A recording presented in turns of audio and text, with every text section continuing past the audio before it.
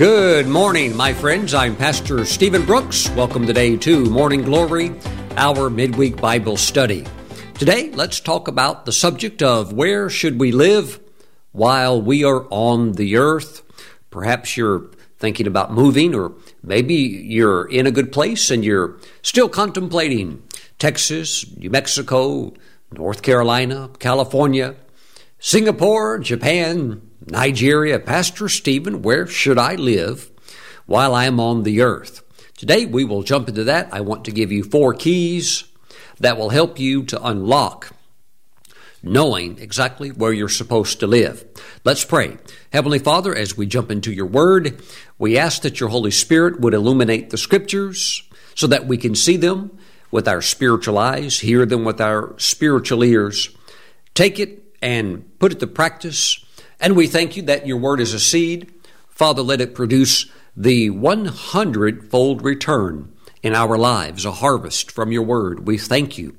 We thank you for your word and the mighty harvest. In Jesus' name we agree and say amen.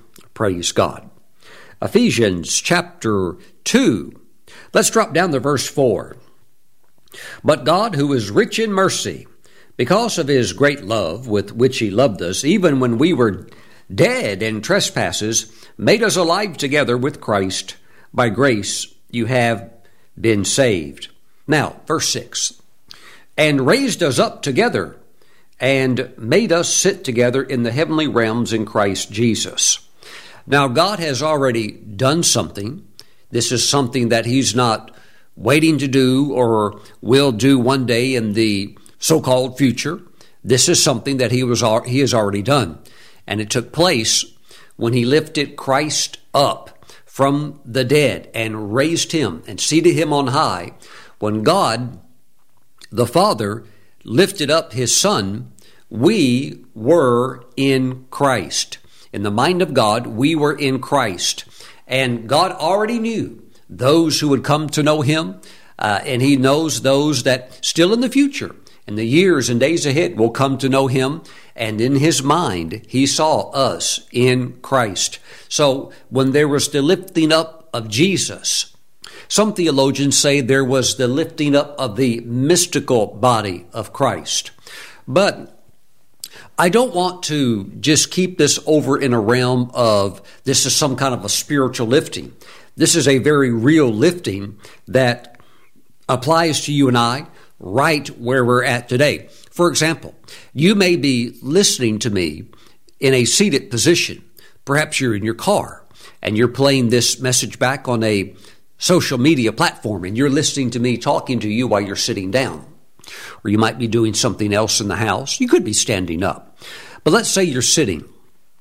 While you are sitting down, perhaps in a car seat, or on a couch or a recliner or some form of a chair, you have to realize also at the very same time, there is a spiritual reality that affects your natural physical reality of the world that you live in right here and now. And it's very important for you to understand where your residence is at in the spiritual realm, because that will make everything solid and stable concerning where you live and how you live on the earth in the natural. Now, again, verse 6, it tells us that God raised us up together and made us. Notice that he's raised, past tense, something he's already done. Raised us up together and made us sit together where? In the heavenly realms in Christ Jesus. Verse 7 unveils the purpose for it, that in the ages to come, he might show the exceeding riches of his grace in his kindness toward us in Christ Jesus. Now, a lot of evangelical pastors love Ephesians chapter 2, verse 8. But when it comes to the reality of verse 6, they are a little bit, how can I say, I don't want to use the word afraid, but that's just something that they don't talk about. And they prefer to say that's dealing or referring to some future date where anybody can read that and understand that it's talking about a past event, something that has already been accomplished and done. Now, of course, who wouldn't love verse 8? For by grace you have been saved through faith, and that not of yourselves. It is the gift of God. So any good evangelical preacher can grab verse 8 and preach on that all day long. We'll all shout and holler amen to that. But I think we should shout and holler amen to verse 6 as well. God raised us up together and made us sit together where? In the heavenly realms in Christ Jesus. Praise the Lord. Now, I would like to say, first of all, of the 4 keys I'm going to share, that the first key of where you should live while on the earth is that you should live in Ephesians chapter 2, verse 6. Woo! Glory to God. You should live seated in the heavenly realm. I know what you're thinking. Oh, Pastor Stephen, I thought you were going to tell me what state and city I'm supposed to be living in. Well, look, when you know where you're living at spiritually and you're in that high place, then you have the strategic advantage of seeing things much more clearly. Anytime in warfare, in modern warfare, you want to get the higher ground. Even in before we had airplanes and things like that, even back in the Civil War and the American Revolutionary War, you wanted to get the high ground, and at that point it would be the highest hill, because if you can get your cannons up on the hill, you can shoot, and your trajectory goes a whole lot further. And if they're down at the bottom and they're trying to shoot up to you, they're very, very limited in what they can do. So in modern day warfare, a lot of it's going to come down to the Air Force and getting what they call air superiority. I want you to know that in Christ, you already have that. Jesus has accomplished that for us. Now, I do understand the reality of principalities and powers and the rulers of the darkness of this world and the wicked spirits in high places. We're familiar with Ephesians chapter 6, and I know that the headquartered realm of the prince of the power of the air is up in the upper atmospheres, up there where the planes fly. You can't see them unless the Holy Spirit allows you to see it. But there literally are fortresses and strongholds, and it's where the enemy has strategic meetings and plots to rule nations and to govern the world the way that the enemy would like to see things go. And there is that reality, but you have to understand that still, although they have these strategic places in the upper atmosphere, still in Christ, you're still way above that. Oh, glory to God. Amen. So understanding that you're seated with Christ in the heavenly realms, which is the highest place, helps you to make much better decisions in life, and it helps you to begin to govern your life from a heavenly perspective. Now, one time, years back, the first country that I ever ministered in outside of America was Uganda. And so my wife and I went to Uganda, and when we went, I took a lot of clothing. I took almost every pair of suits that I had. I just grabbed all these suits where I could wear a different suit, different day, and stuff like that. We were ministering all the time, 3 times a day, morning, noon, night, and then different places and stuff like that. But I was ministering primarily in one local church. And the pastor had invited me over there, and he and I hit it off really well, and things were going really well. And I gave him one of my best suits, and you know what? It fit him to a T. Now, for those of you that know the Ugandans, they can be a little more fuller in size. The Kenya, the next door neighbor, everybody's kind of skinny like me. Praise God. But in Uganda, the men they're a little bit larger.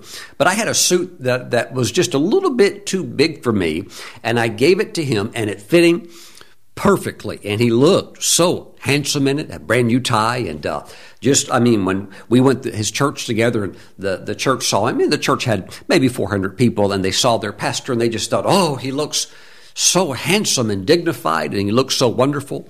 And this was a church that did not really have the revelation of prosperity. They knew it was something that God wanted them to step into. They just didn't know how to get there. And so, nobody in the church had a car. The pastor didn't have a car. None of the people in the church had a car except for one person.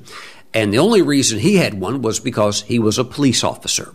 So, I went there, and I'm teaching and I'm ministering. And I'm putting the word into them, because the word of God brings strength, it brings light, it brings clearness concerning God's will and path for your life. And so one night I was supposed to minister, and but before I was going to minister, the pastor said, Pastor Stephen, there's a local missionary, and he's helped me out a lot, and so he's going to come visit tonight. He's going to come visit the meeting. And so I told him I'd let him stand up and say a few things. And I thought, well, yeah, sure. Yeah, if you know him, and that's totally fine. I mean, you're the pastor. If you want to do that, that's totally cool.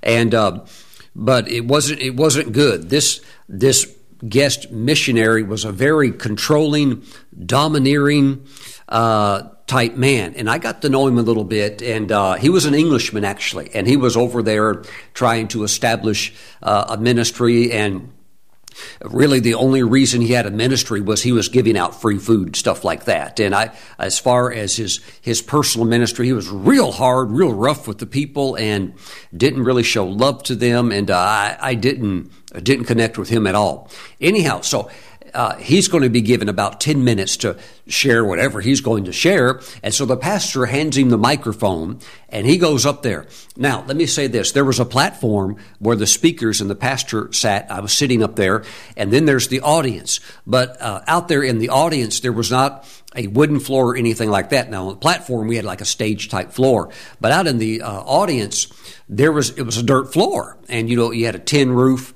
and but it was just a dirt floor. So this so-called missionary, who was an older man, kind of like a bully, he had the microphone.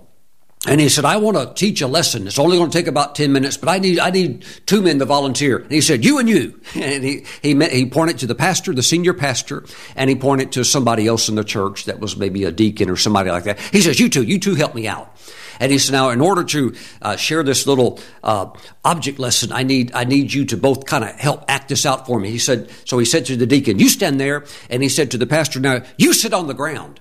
You sit on the floor. Cross your legs and sit on the floor, which meant sit in the dirt. And you could see the look on the reaction of the faces of the church. Oh, don't do that to our pastor. And you know what he did?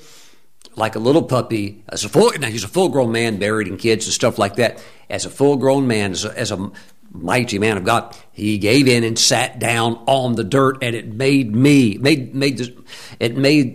so angry, and I knew it was a righteous anger that this idiot would do that to a man of God. And I could tell he was also doing it on purpose. He was jealous and mad that he had a new suit, and that irritated him. So he, for his object lesson, which was some stupid lesson, I can't even remember, didn't even make any sense, he had to have him sit in the dirt. And after he does his little thing, then he's all done. He had his 10 minutes of fame, and he's done. And he leaves. I'm glad. Now, after the service, I spoke with the pastor one-on-one in private. I said, hey, why did you sit in the dirt? Why did you let him do that to you? You could have said, no, I'm not going to sit in the dirt. I said, why did you let him humiliate you like that? He goes, he said, I hated it, Pastor Stephen, just sitting there in the dirt while he does his stupid little speech. But he said he lets me use his generator. And without the generator, I can't do my meetings. We won't have any electricity. The lights that are running right now and the sound system's all running off that generator. I said, so you're willing to sit in the dirt and be degraded and humiliated just so that you can have a generator free for the night? And he goes, well, what am I supposed to do? And so these are situations we're dealing with when people don't know who they really are, when they don't know that you're seated with Christ in the heavenly realms and you're seated with Christ. You're not seated in the mud. God doesn't do stuff like that to you. And you have to know who you are. And if somebody tries to push you across a line that crosses the line of biblical standard, you have to be willing to say, no, I'm not going along with that. Don't want to embarrass you, but no, we're not doing that. I'm not going to do that. Don't want to mess up your store or whatever.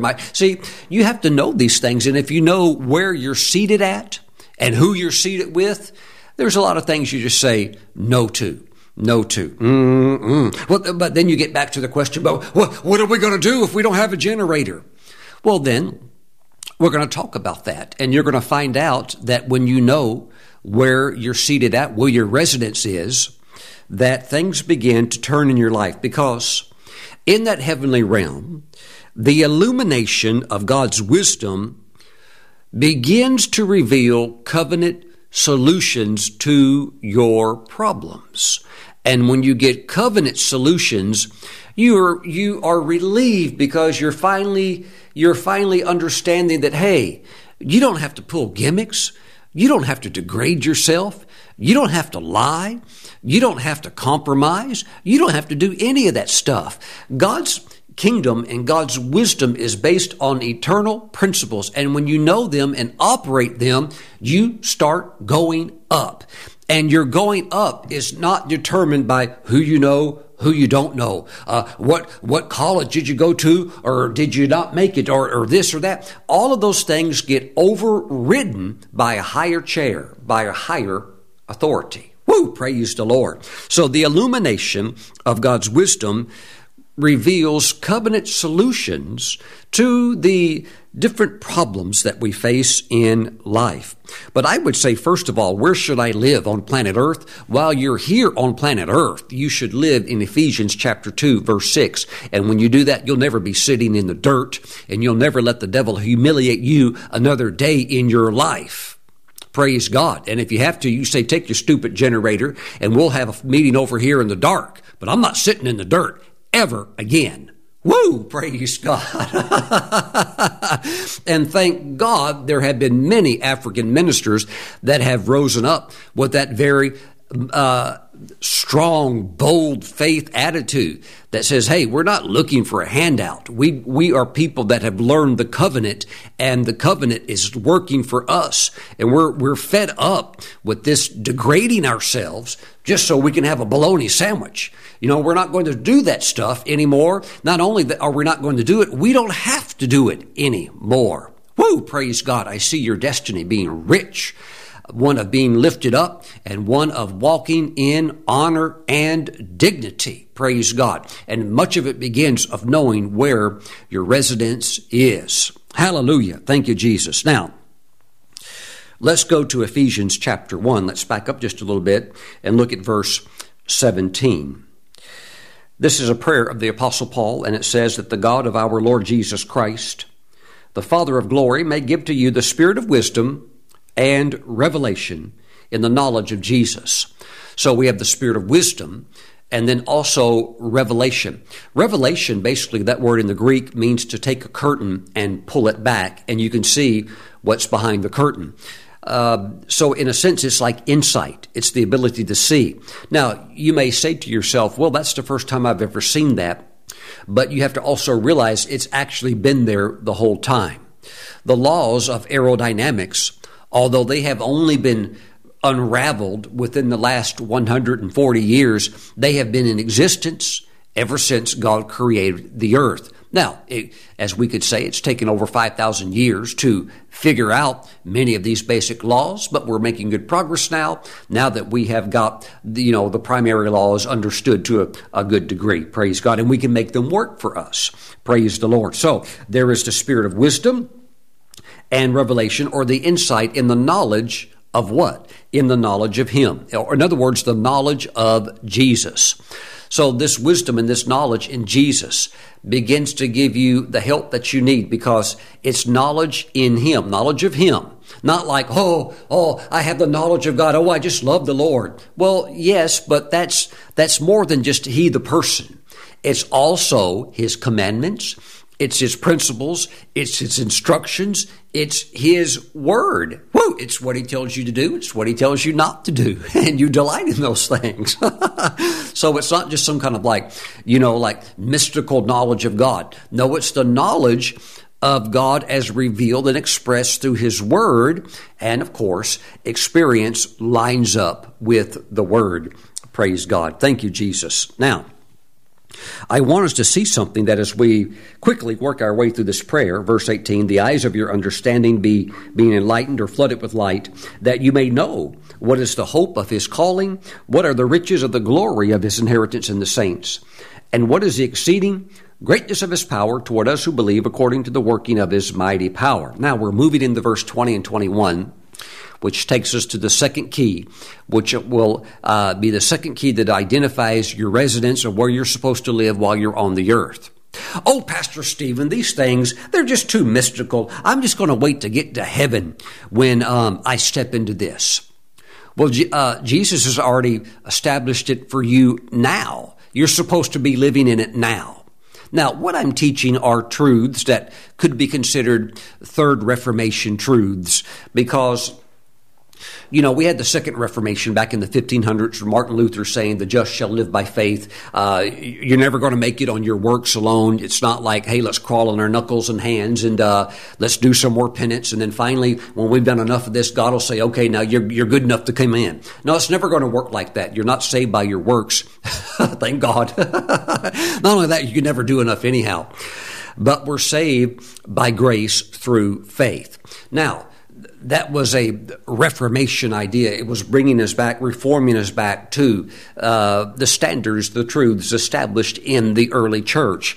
But you need to understand, my friends, that what we're talking about here in verse 8, by grace you have been saved through faith. Hey, the church has got that down really good. And that of not of yourselves, it is the gift of God. Oh, I could go into any church, Presbyterian, Anglican, Baptist, it doesn't really matter. They're going to say, oh yeah, we totally agree with verse 8. But, if you look at verse 6 of Ephesians 2, they're like, well, we don't know. Well, many of us do. It is something that we're supposed to be experiencing now. And so we're back now in Ephesians 1 verse 20. Now, this is talking about that mighty power which he worked in Christ. When he raised him from the dead, he's not going to raise Jesus. He's already raised Jesus from the dead and seated him at his right hand in the heavenly realms. Oh, but Pastor Stephen, now that's talking about Jesus. That's not talking about us. But don't you understand that God's about to tell you through his word that when he raised Christ, he raised us up with him? Woo! Look, you don't have to understand it all. All you have to do is just believe it. Just say, well, Lord, there is a lot of, maybe we could say mystery to it, but nevertheless, Father, we know you lifted up Jesus, and we know that you said that when you lifted him up, that we were in him, and you've lifted us up as well. So you have to understand that your number 2 place of residence, according to Ephesians 1 verse 20, is the heavenly realms. But I'm not going to just stop just there. Verse 21, far above all principality and power, might and dominion. So I want you to understand that your residence here on the earth is, number 1, with Christ in the heavenly realms. Number 2, in the heavenly realms far above. You're looking for your address. You're looking for your residence. It's way, way up there. Oh, but Pastor Stephen, the devil's got a stronghold up there. Oh, let's go way, way on past that, though. Way past it.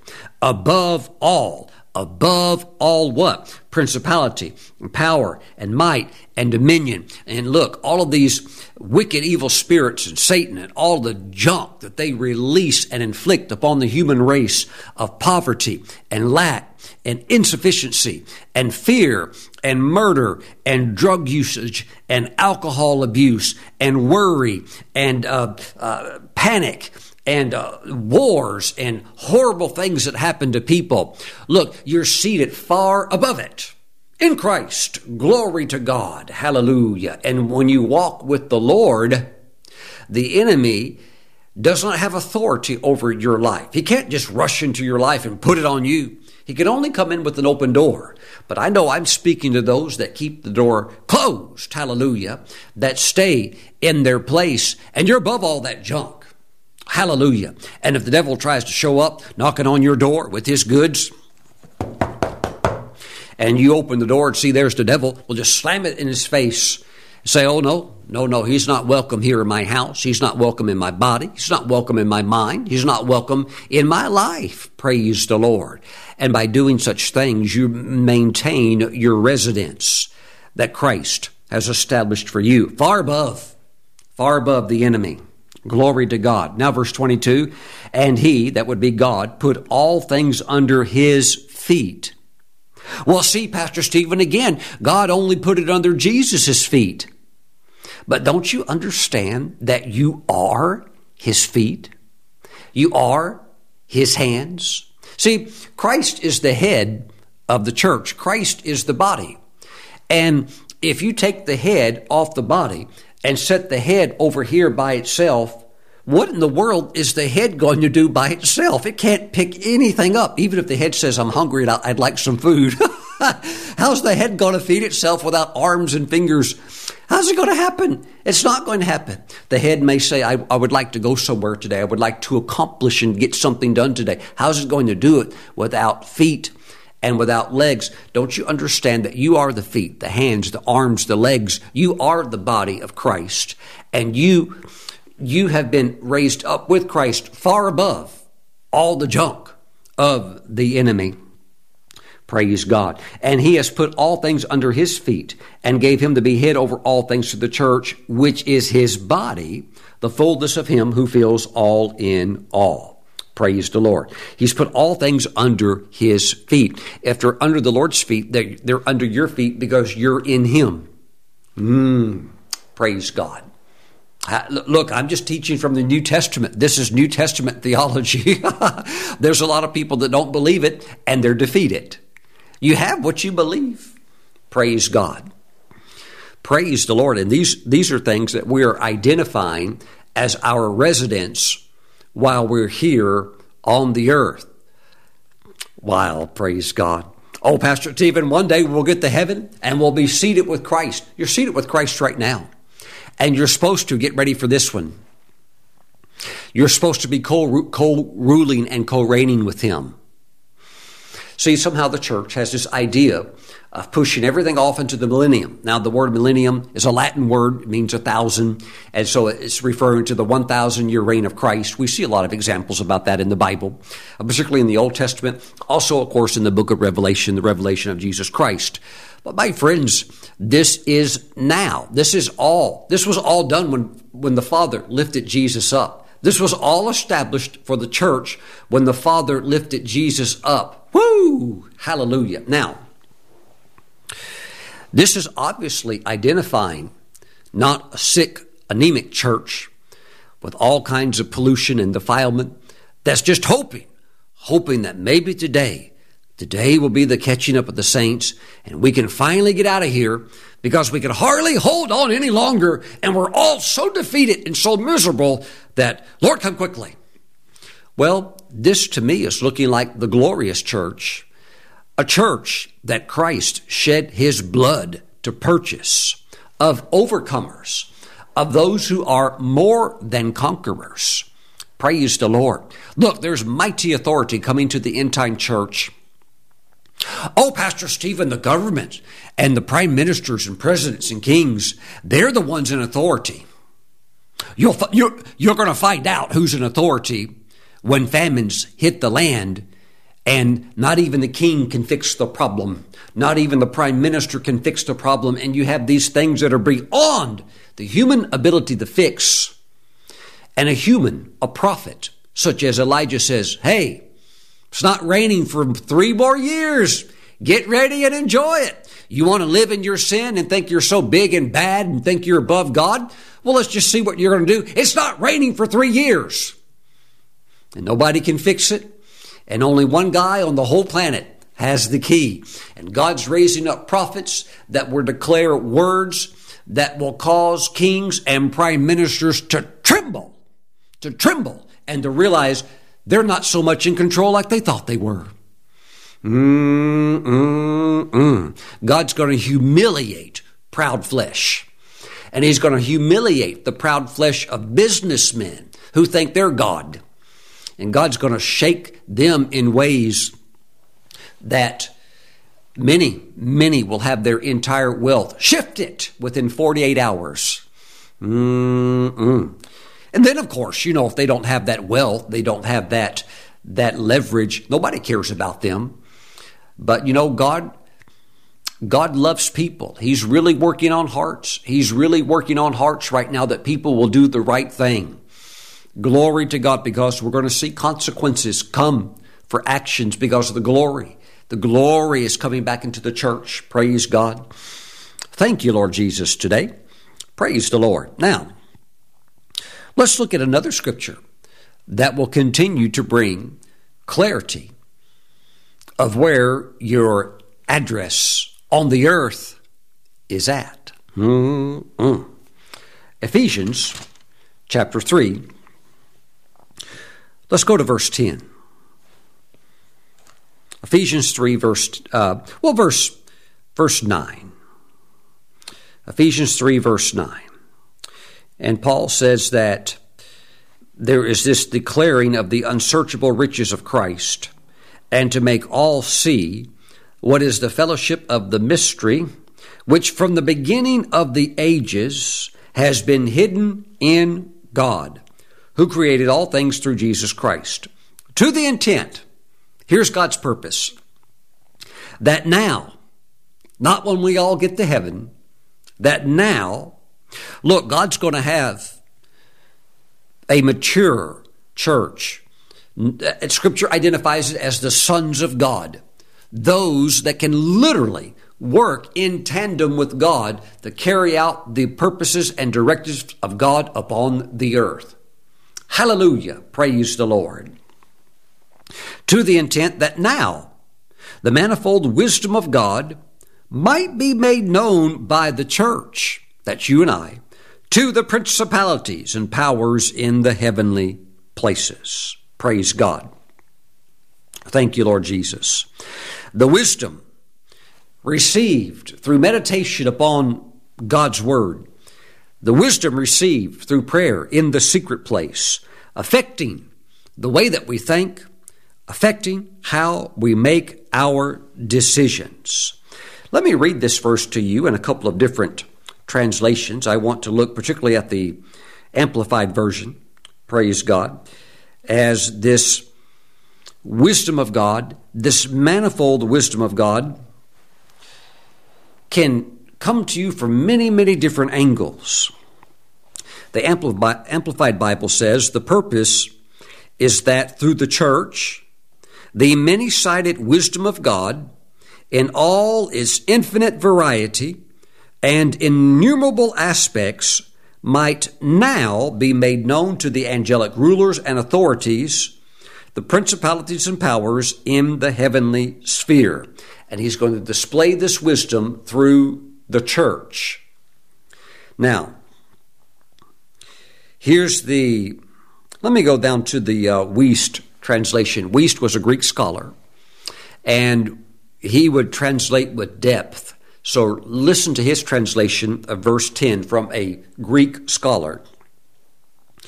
In order that there might be made known now to the principalities and powers in the heavenly places through the intermediate agency of the church, the much variegated wisdom of God. This is the complex wisdom of God. But here's Barclay's translation. It was kept secret up till now, in order that now the many-colored wisdom of God should be made known through the church to the rulers and powers in the heavenly places. Now, God is giving you the ability to reveal His multifaceted wisdom to angels and also to those on the side of the enemy. Most theologians believe that this reference to these powers refers not only to the angelic realm, the holy angels, but especially to those on the losing side. Praise the Lord. Now, for example, you have the ability to reveal God's wisdom to angels through the subject, for example, of grace. You know, angels can't be saved. They can study scriptures about grace, God's saving grace, but it's not something that they can ever personally experience. But by looking at you in your life, not when you get to heaven, while you're down here on earth, suddenly you have become the professor. And now they're the students in theology school, and they're looking at your life, and by looking at your life, your personal angels and perhaps others, they say, you know what? I'm really beginning to start to understand this concept of grace. Wow, when I look at their life and I see God's grace, I'm starting to get it. So you are displaying that wisdom to the angels. But you also have the principalities and powers, and you're displaying to them, oh my, that their doom is sealed, that their eternal fate has already been decided, and it's only a matter of time before they're all thrown into the lake of fire that burns with fire and brimstone. And here's an amazing verse from 1 Corinthians chapter 2. Paul said, "But we speak the wisdom of God in a mystery, the hidden wisdom, which God ordained before the ages for our glory, which none of the rulers of this age knew. For had they known, they would not have crucified the Lord of glory." Satan, with all of his knowledge and his cunningness and all of his advisory team, all of the fallen angels, the various archangels that collapsed and fell and were booted out of heaven with him, and his multitudes of myriad other evil spirits, none of them, not one, not even Satan himself, knew the plan of what God was doing. They didn't understand that when Jesus came to earth, they didn't know that this is actually a second Adam. That's what Paul called Christ. He was like a second Adam. The first Adam came and blew it and sinned and allowed sin to come into the human race and allowed the curse of the law to inflict all humanity. But Christ came, in a sense, like a second Adam, coming in, and he's going to win it all back, not as God, but as a man. Yes, he is God and man, a divine mystery, both at the same time. But he's laying the power down, and he's going to compete fairly as a man. He's not like an Olympic cheater who's trying to cross the finish line, who's doped up, who's on anabolic steroids or on, EPO or all these high-tech designer drugs that, they try to cheat with and stuff like that. Jesus is playing by the rules. It was lost by a man. It's going to take a man to win it back. So Jesus lays down the God power. He has to operate as a man, anointed by the Spirit, and he's going to win it back. And he did, praise God. And the devil just couldn't figure it out. He could never figure this thing out. Because if he knew that killing Christ was part of that plan, he never would have done it. Because by dying, Jesus was completing the purpose of being a sinless sacrifice that can now bridge lost humanity back to God. The plan is just brilliant. Look, Satan is not as smart as you think he is. He is a flesh devil. He has to work in this area of the flesh realm. And I'm sure he still has certain technological insight. He's the one, he was the master musician. He's the one that can release to willing subjects, willing to serve him and give their soul to him. He can release tunes and sounds and music that the world goes, we love all of that. But he's still limited. And still, in a sense, so much of that is still on a low level of a carnal level. You can bypass all of that by getting in the spirit of worship. You can blow past that so fast that you look at that stuff and laugh. It's all overrated. Praise the Lord. The moment you get in the glory, you hear that stuff, you realize, that's so earthly. Man, we can blow past that so quick. Woo, glory to God. And he can't get back to what he lost. He'll never get back. So again, it says that had they known that Satan and all of his losing associates, they would not have crucified the Lord of glory. Praise God. So, my friends, God wants to reveal his multifaceted wisdom through you to angels, to principalities, and all of these evil forces that would think they could try to keep you messed up. But yet you keep operating in the Word of God, overcoming and overcoming. And they think they've got you tangled up or tied up. And you get in the Word and you get more covenant solutions. You keep walking in the Word and you freedom. and freedom and increase and increase. And what's it saying to the enemy? It's saying, you've lost. Christ has conquered you, and his victory has become our victory, and we're moving forward. And the gates of hell will not prevail against a church, ever, ever. They'll never prevail, never. Hallelujah. We're not going to compromise. We're not going to quit. We're going to stay living in our residence of where God says, this is where you live. And so your third key of your residence is Ephesians chapter 3, verse 10. Now, let's talk just for a moment. This word multifaceted, the multifaceted wisdom of God. Multifaceted means most varied.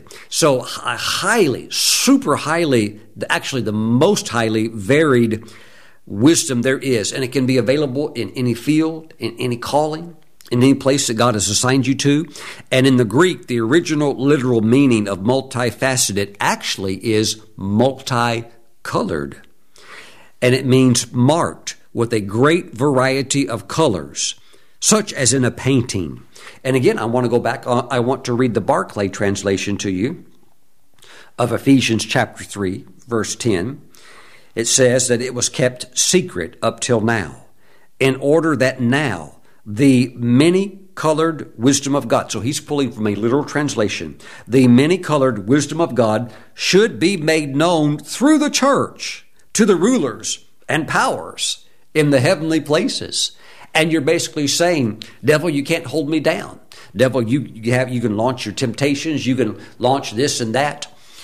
But God has made provision in every single way and in every single place, regardless of where you live on the earth. You can't say, well, it won't work here because we have these various circumstances. But when you're seated with Christ, you start getting wisdom solutions to overcome the obstacles that you face right where you live. And they'll work. They'll work. That light affecting the way you think, affecting the decisions you make. And as you rule and reign with Christ in that seated place in the heavenly realms, suddenly you start making right decisions. And suddenly, former goofy, foolish, dare we even say stupid things that we've done in the past, those things get kept in the past. And you're not the same person anymore. You don't even think the same way that you used to think 15 years. You're a totally different person. You're not even like that old person. Yes, it's still you. You still have your same spirit, your same personality, your same uniqueness, the same you. But as far as your mind and what God's wisdom has done for your mind, because you know your residence, you know where you live at, you know your lofty place in Christ. Hallelujah. There's been a great transformation, and it affects dramatically the way you live your life on the earth. In this life right now, the physical life right now. Praise the Lord. Very quickly, go with me to Isaiah chapter 11, verse 1 through 3. We see here listed the seven spirits of God, or the seven attributes of the Holy Spirit. Now keep in mind that God's wisdom, in the literal Greek, it's multifaceted, multicolored. And we have the seven spirits of the Lord listed. Verse 2. First of all, picture this as the menorah, the center shaft, the Spirit of the Lord shall rest upon him. So these are the seven anointings that came upon Christ. The Spirit of the Lord shall rest upon him, the Spirit of wisdom and understanding, the Spirit of counsel and might, the Spirit of knowledge and of the fear of the Lord. So there are your seven spirits of the Lord. But they are also represented by various colors, and that would be the colors of the rainbow, because the rainbow represents the covenant. And over the throne of God is this phenomenal, glorious, beautiful rainbow. You know, in heaven, they're in the throne room area.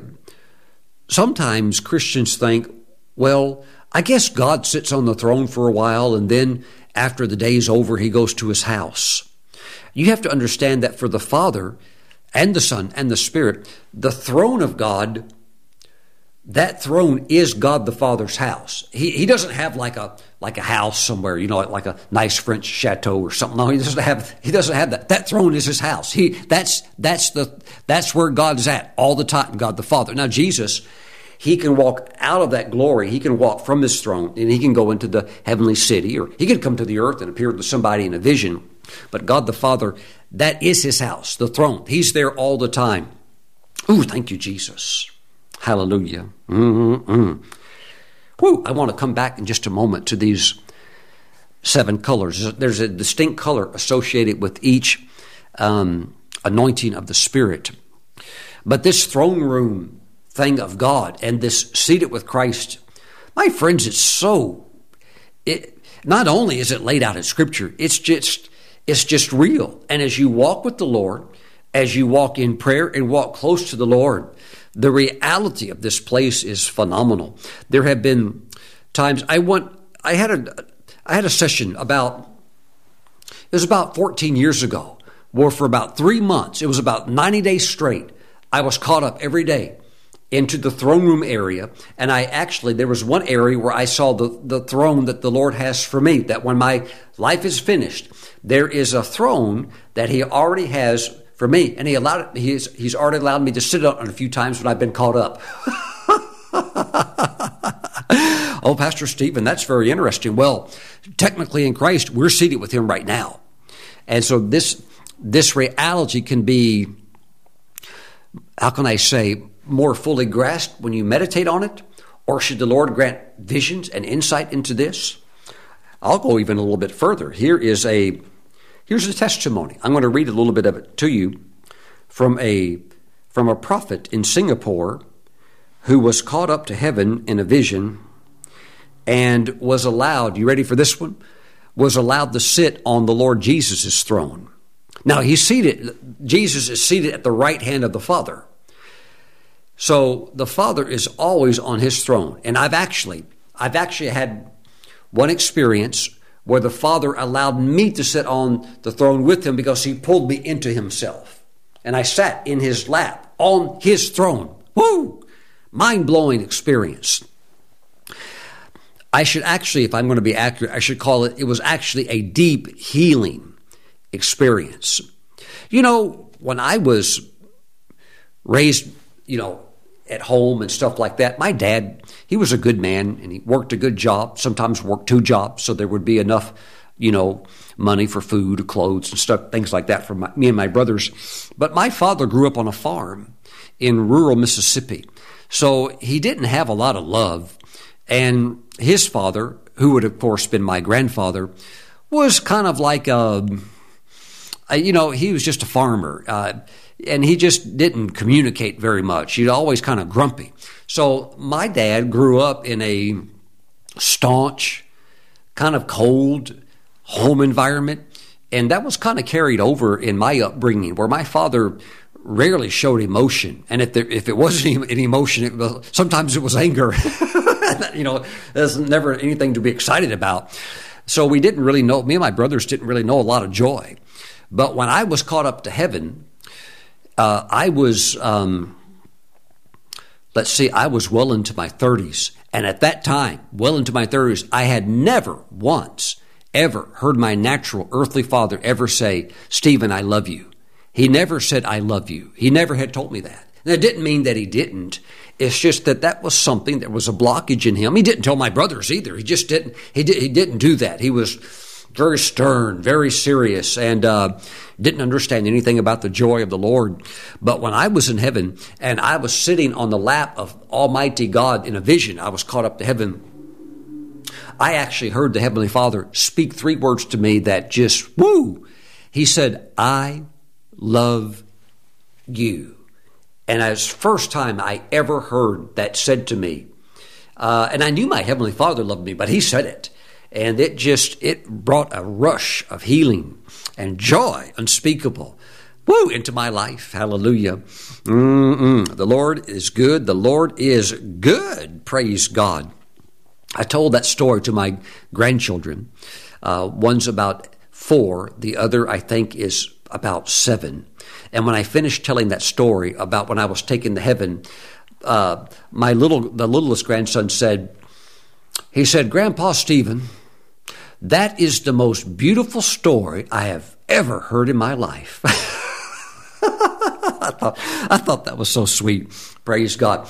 Now, let me jump back now to the prophet in Singapore. And he had actually been praying for years for a throne room encounter. So he had been praying for, I think it was about 9 years. Now think about that. For 9 years he prayed. He's a Spirit-filled believer, so he believed in these types of things. But he finally had it happen after 9 years of praying.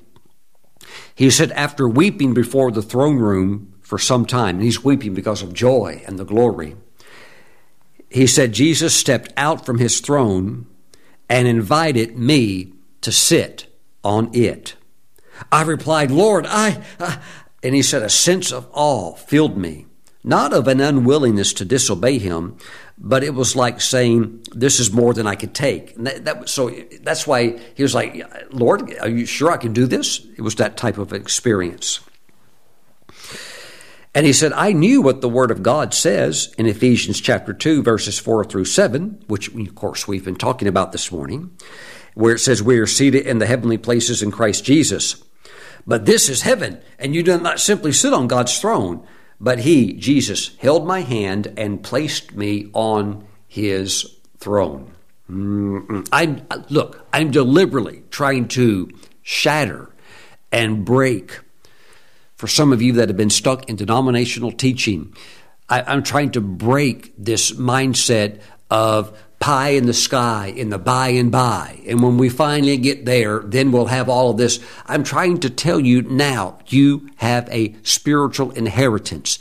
And by receiving that and walking in that, it dramatically affects the way you live your life on the earth. Let's go further. But he held my hand and placed me on his throne. This was what it was like to sit on the throne of God. The past, present, and the future disappear. It was like a position you entered into where everything in the past and everything in the future is just like the present. There is no time. You do not feel it. And everything that God has spoken from the throne through the prophets that spoke and what Jesus said while he was on the earth will come to pass. There was an awareness that Jesus and the Father need not to lift one finger to make the Word of God come to pass. The power and impact of the spoken Word of God, even if it was spoken ages ago, was so powerful. You could feel the awesome power of it in heaven and on the throne seat of Jesus. You could know the spoken Word of God has come to pass or would come to pass. There was an awareness that it was done, completed, and finished. The consciousness of that power that emanated on the throne of Jesus that could cause the fulfillment of the spoken Word of God was acute. Woo! Praise God. I mean, after all, he is the Word, right? Before he ever came to earth from eternity past, he was known, God's Son, the second person of the deity, was known as the Word. And he is the one that said, light be, boom, and called forth planets and star systems and created this world. Hallelujah. And he invites you and I to co-create and co-work and co-rule and co-reign with him. And as we endeavor to do the best we can with the assignments, I would even call them, perhaps on the grand scale, simple assignments that he asks us to engage with him concerning, then I believe that as we are effective in that, it qualifies us to rule and reign with him on a greater level, on a greater scale, for such events as the millennial reign, and even out beyond that. Woo! Praise God. When even Satan himself is finally thrown into the lake of fire, and then we roll into eternity. Glory to God. Praise the Lord. And my friends, at that point, things, of course, will be very, very exciting. This place is very real. These thrones are very real. The throne room is very real. This was maybe about let's see, I'm trying to get some dates right now. This was close to maybe 8 years ago when I was at the home of Dr. Wade Taylor. And I was staying a few nights with him, and he lived in Washington, D.C., so I would just drive from Moravian Falls, North Carolina, up to D.C. Been there many times. It takes about 5 hours. The only challenging thing, of course, is when you get there, you're trying to find a place to park. You have a big pickup truck, so it was always difficult, but I'd get a permit, and then I could park somewhere. And then the rest of the time, never move the truck. Just, everything's around you. So Wade and I would just walk places. But he was in his 80s at that time. But we would talk, and we would talk late into the night. 2 lazy boy recliners. He'd sit in one, I sit in the other, facing each other, just talking and talking to 1 o'clock, 2 o'clock in the morning. About visions, supernatural experiences, revivals he's been in, the glory encounters he's had. And friends that he's known, and he's also telling me stories about friends. And if it got real late into the night, he would say, Stephen, you just go sleep in my bed. I'm just going to fall asleep in the recliner. And he put the recliner back, just totally fall asleep. We'd always take communion just before we wrapped it all up. Then I'd go to his bedroom and just fall asleep in his bed. And we had the funnest times. But we were talking one time about the reality of the throne room, and this whole reality of being able to go up, connecting with our inheritance in Christ. And we were talking about a situation. Wade told me another story about Bob Jones, and Wade had quite a few stories himself. But we would talk about many different prophets. We would share our own stories. As it says in Proverbs, as iron sharpens iron, so does one man sharpen another. So there's just sharpening going on. By the way, this is what prophets do when they get together. You're talking about stuff like this. You're trying to get further illumination on the scriptures and experiences that flow with those scripture foundations. So Wade told me about a minister that he knew. He personally knew this particular minister, and this minister was a well-known minister, and Wade and he were friends. He was an older man, and they knew each other. Now, Wade said this minister came to him and explained to him that he had a vision and that he was taken to heaven. And in this vision, while he was taken to heaven, he was taken to the area of heaven of the throne room. Now remember, heaven's gigantic. It makes New York City look like a little bitty country town. Okay, so heaven's enormous, but it all is centered around the main thing, and that's God on the throne there at the throne room. So this minister is taken to the throne room in heaven, and while he's there in the throne room, he sees all kinds of people. He sees redeemed saints, he sees angels, he sees cherubim, and he sees some that are being caught up from the earth. Their spirits are being caught up, and they are doing things in heaven. And he said, I saw the prophet Bob Jones there. Now, this was when Bob, of course, was still alive. And he said, I saw the prophet Bob Jones there in the throne room talking to Jesus. And he said, I thought that was the most unusual thing. And so anyhow, so for this minister, this was kind of like all new to him, all of this stuff. And so he was allowed to experience certain things, and then his spirit returns back to earth. The vision fades out, and he's back on earth. Well, this minister told Wade that about a month later, it's about 3 weeks or a month later, he went to a conference. It was a prophetic conference, and Bob Jones was one of the speakers. And so after that session was over, this minister is going back to his hotel room, and he happens to be going through the hallway towards the hotel room right at the same time where somehow he and Bob Jones intersected, because they're moving Bob around to get him back to the room or something like that. So anyhow, they kind of ran into each other, crossed paths in the hallway, but they never had met ever in their physical lives. And when they crossed paths, Bob Jones stopped and said, "Just a minute. I know you from somewhere. I've seen you somewhere before." "Oh, that's right. I saw you in the throne room about 3 weeks ago." And that man was like, he told Wade Taylor, he said, I could hardly believe it. He said, this reality of this realm of being seated with Christ is more real than I have ever realized. My friends, it is. Sometimes I get amongst certain pastors and I try to start wading into this a little bit with them. I can tell they're just as lost. They're, as far as this is like a realm that's almost like you might as well go watch Star Wars or something. They cannot go there. Why? Usually they don't have much of a prayer life. They just and also don't have much of an interest in it. But I'll tell you, you get around those that are hungry, that have gotten a taste of it, and you start talking or you start engaging, it starts opening up. It starts opening up, and it's not unusual at all, to go up. right in the middle of a conversation. Woo, glory to God. Let's jump back to the colors real quick. I need to wrap this up this morning. Praise God. I'm just trying to I'm going to give you one more key, your fourth key of knowing where your residence is, where you're supposed to live at. Whether it's Texas or it's New Guinea. Praise God. Now listen to me. Isaiah 11. We have the 7 spirits of the Lord. Again, the Spirit of the Lord, Spirit of wisdom, Spirit of understanding, Spirit of counsel, might, knowledge, fear of the Lord. Okay, here's the colors. Because the wisdom of God is multifaceted, it's also literally in the Greek, it's multicolored.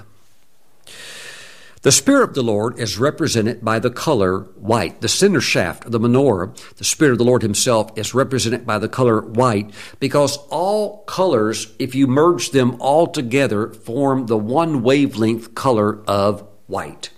And all color specialists know that. White is the consummation of all of the colors of the rainbow. So the Spirit of the Lord is represented himself as the color white. The Spirit of wisdom is represented by the color red. And red, by the way, is the longest wavelength color. The Spirit of understanding is represented with the color of yellow. And the Spirit of counsel is the color of green. The Spirit of might is the color of royal blue. The Spirit of knowledge fades to a softer blue, a color of what we could call indigo blue. And the Spirit of the fear of the Lord is that of the beautiful color purple. Praise God. Pastor Stephen, where should I live? In a place of color. Hallelujah. In a place of great wisdom. In a place where your life as a member of the body of Christ is instructing angels, is proclaiming things to the enemy. You're defeated. Christ's victory is my victory, and he is working through me to enforce your defeat.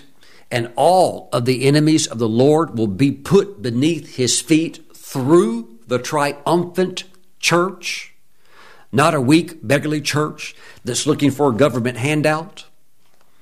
Praise the Lord. Woo! Glory to God. We are the church. We are the ones with the solutions.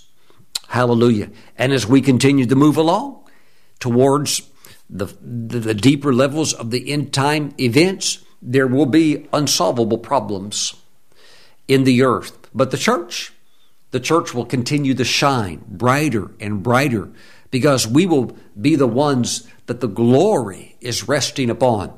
And that glory also is a symbol of the wisdom that we're walking in. Remember, Jesus said wisdom is justified by her children. Anytime you're walking in true wisdom of God, there's going to be children. In other words, there's going to be proofs in your life that what you live by, what you proclaim, and what you decree is actually working for you. And for those where things are not going good, it is just a proof that's saying, hey, we have the solution. Praise God. It's found in Christ. All of the wisdom is in Christ. All of it is in Christ. And Christ is the personification of the wisdom and power of God. Thank you, Jesus. Cosmic forces are watching you because you are displaying the multicolored, multifaceted wisdom of God. Thank you, Jesus. Thank you, Jesus. I see you sitting in your high and lofty place. As you sit there, the mind of Christ begins to flow through you. The mind of Christ, the most brilliant person who ever walked on the face of the earth, that would make Einstein and Solomon look stupid, look like they know nothing, because all they knew were elementary things. They were ahead of most people.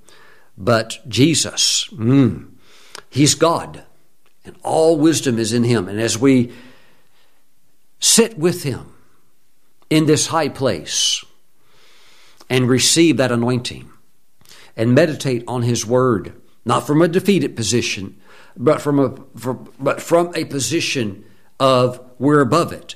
So, Lord, there must be a covenant solution. There must be supernatural strength. There must be your empowerment. It will flow, and it flows as you're in that position.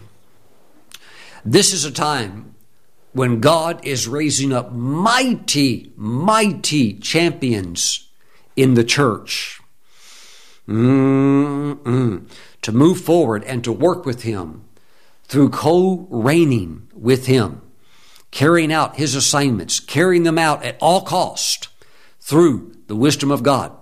And with God's wisdom, you're going to get it done. Say yes. Praise the Lord. Lift your hands, because I see the colors of the heavenly rainbow coming to you right now. Father, I just release the anointing of your Spirit, the anointing of wisdom.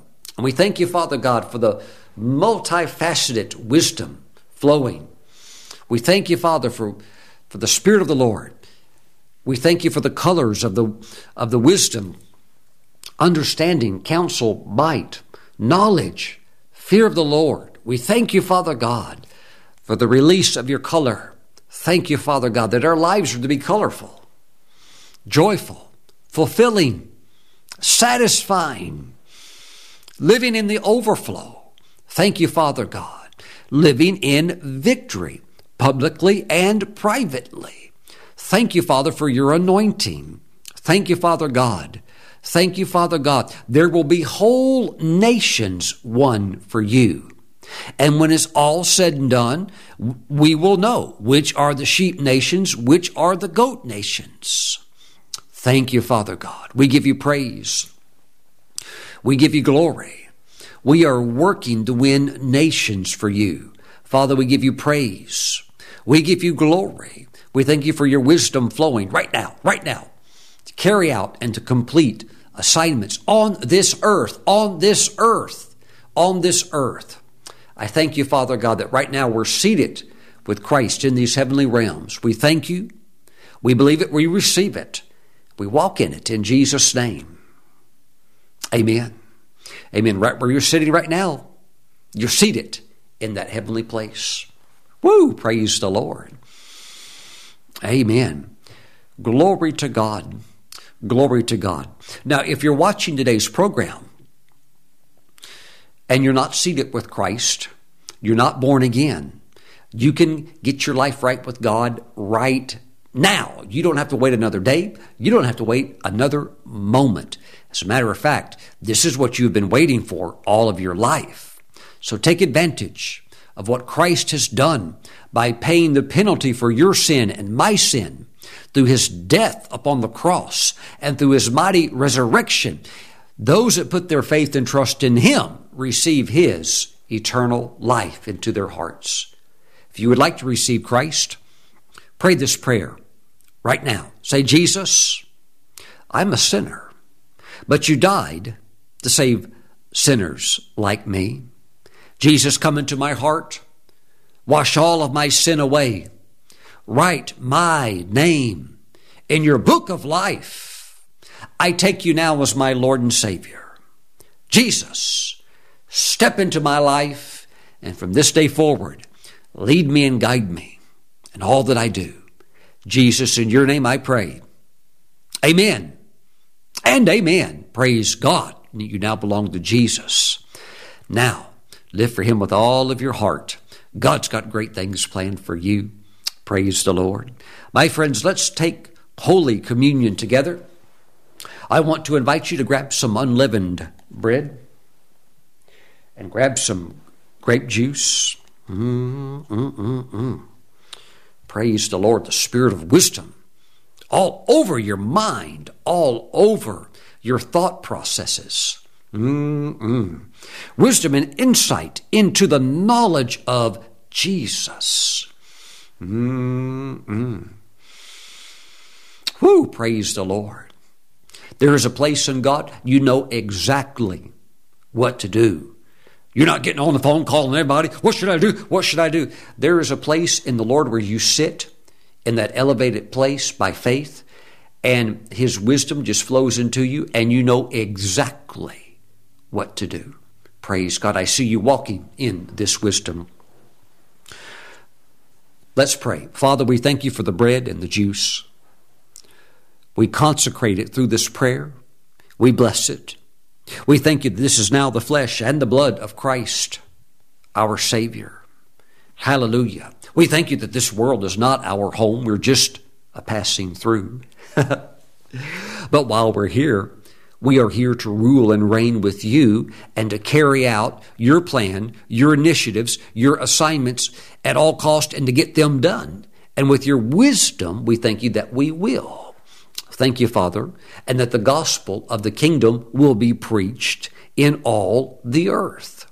We thank you, Father God. We thank you, Father God, that while many Christians are looking to go up, in other words, to get out by the rapture, instead of just looking to go up, you're looking for sons and daughters who want to grow up and come up into their heavenly place and rule and reign with you. Thank you, Father. Thank you for this mighty invitation. Thank you that it affects the way that we govern our lives on the earth, the way we conduct ourselves. We give you praise, Father. Thank you for the flesh of Jesus. As we receive His flesh, we receive the mind of Christ in His name. Amen. Let's partake together. Praise the Lord. Glory to God.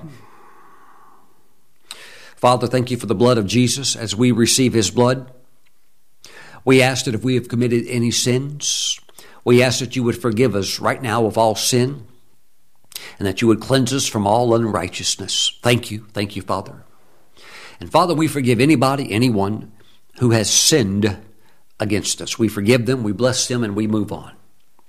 And Father, we pray that you would lead us away from temptation, and we pray that you would deliver us from the evil one. Thank you, Father. Thank you. We thank you that your angels are protecting us.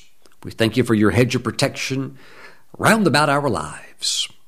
And Father, we receive the precious blood of Jesus now as we are seated with Him in heavenly realms. Amen. Let's receive. Praise the Lord. Praise the Lord. Glory to the Lord. Glory to the Lord. Now, never forget where you live at. Never forget your residence. You have a dual citizenship. Maybe you hold an American passport. Maybe you have a title deed and you live here in a certain state, in a certain house. And you have your driver's license with a residence on there. But never forget that your greatest identification of where you live is in the heavenly realms, seated with Christ, far above all of the enemy's stuff. Praise the Lord. And that is our primary residence. Heavenly Father, bless your people. We thank you for your word producing the 100-fold return of righteousness, peace, and joy in our lives. In Jesus' name, we have prayed. Amen. Thanks for watching. I'll see you back next time.